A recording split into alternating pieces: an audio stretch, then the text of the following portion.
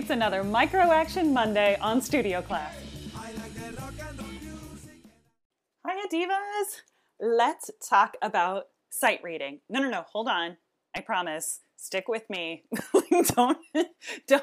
Don't exit out of this podcast right now. I promise. It's okay. So, sight reading is so important to our lives as classical musicians. And I just want us to feel more and more comfortable with it. So let's talk about sight reading or increasing our sight reading skills as part of this Micro Action Monday.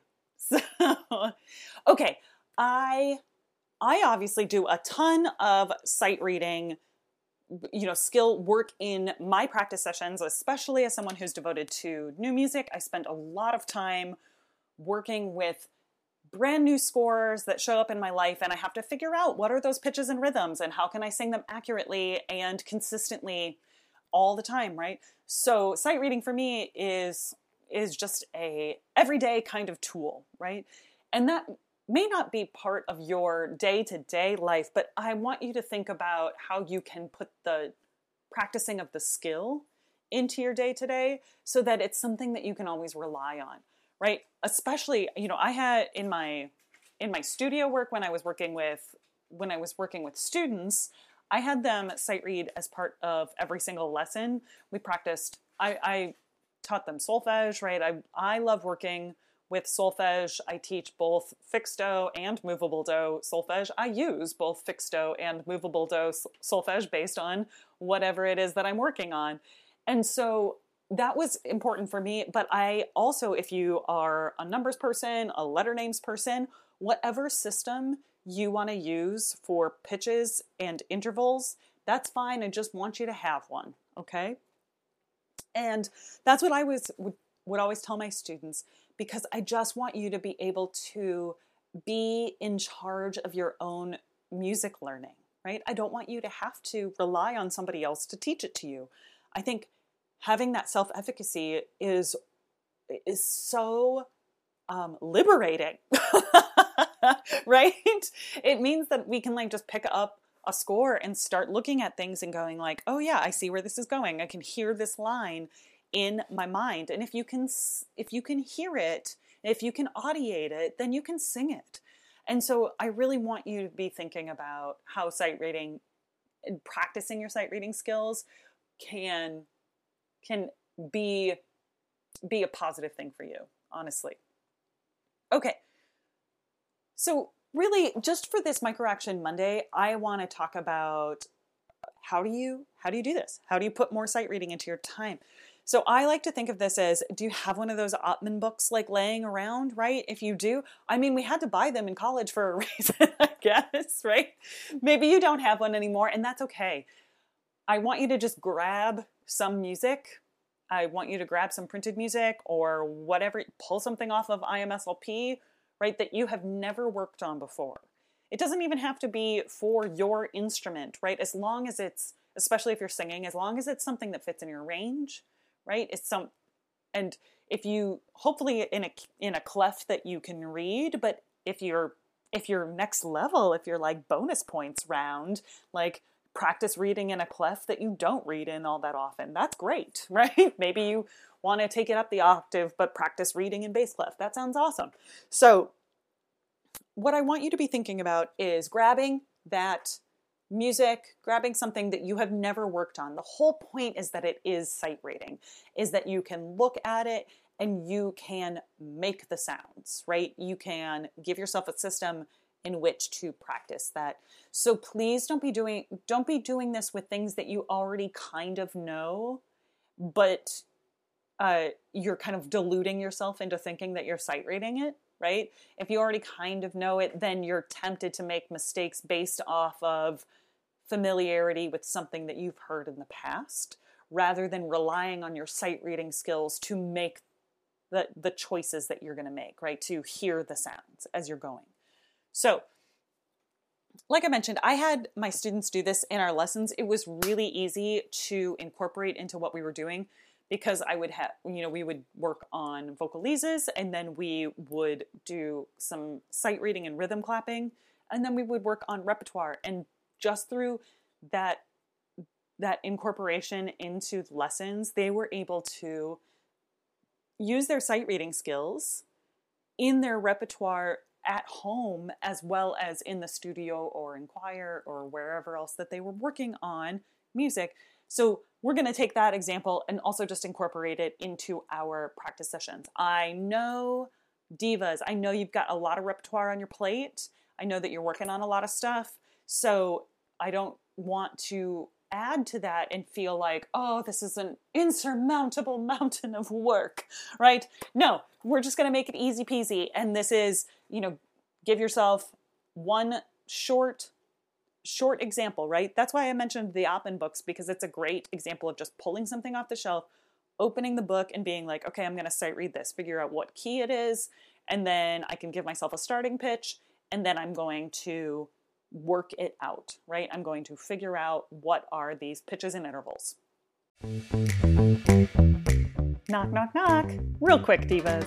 I know you're here because you love the clarity that comes from my micro action episodes. Plus, you get inspired and motivated hearing from working artists all across our field on how they made, maintain, and grow their careers.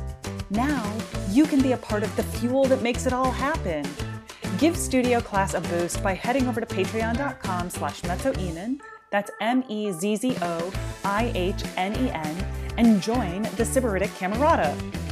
I also want to take a moment to shout out and thank Chris, James, Josh, Sarah, Elise, and Renee.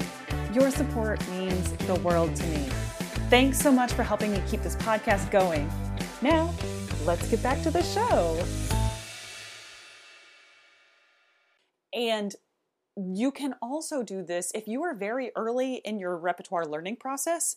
Practice your sight reading skills on your new repertoire, right? So that you're incorporating that in a regular kind of way. Obviously, if you're an instrumentalist, pull something off the shelf and start sight reading that way. Ask yourself, okay, well, how can I work towards accuracy with this, right?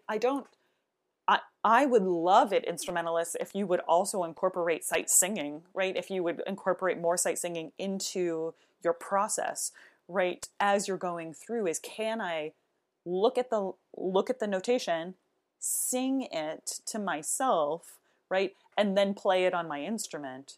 Can I audiate that before I take it to the instrument itself? All of that is so, so, so helpful. Right? It helps us create the concept of the musical line in our head. It helps us really understand like the tuning of specific intervals before we take it to the instrument. And the more that you can do this, also singers, I think that this might be this might be a little next level, but I also came from a tradition where we learned the hand signs for solfege. And I can tell you, as someone who benefits from some kinesthetic learning, is that not even vocalizing, just audiating and doing the hand signs for specific solfege things, right? You can kind of get away with doing that and being quiet. That is such a helpful practice technique for me to go over things right when I maybe don't have the space to make a lot of sound, or maybe it's like later and I don't want to bother, one of my neighbors, if you live in close quarters, something like that, right? If you really are working through something, right, being able to do some silent practice through sight singing and really working on hearing, audiating those pitches and intervals will have a huge payoff in your repertoire learning and performance. So give it a try. Add that to what you're working on. And one last thing before I let you go, I always used to say that one of the best oral skills classes, that wasn't an oral skills class, was having a church job. So if you're kind of bemoaning your church job, remember that this is making you like a sight singing master, right? You are constantly interacting with work where you are being able to practice that skill and turning around and leading, a congregation or being a valued member of the choir and making those sounds. And so realize that that's such a beautiful way of practicing this skill and bringing that to bear and you can apply that, right? The transfer of knowledge. When you are really in good shape as a sight singer, it helps you learn music so much faster that you're working on to sing as a soloist or any of that kind of stuff. So just remember that it all goes together, right? Okay, divas. That is my exhortation for our Micro Action Monday, is to just incorporate some sight singing today. Okay, here we are. It's coming up. Are you going to say it with me?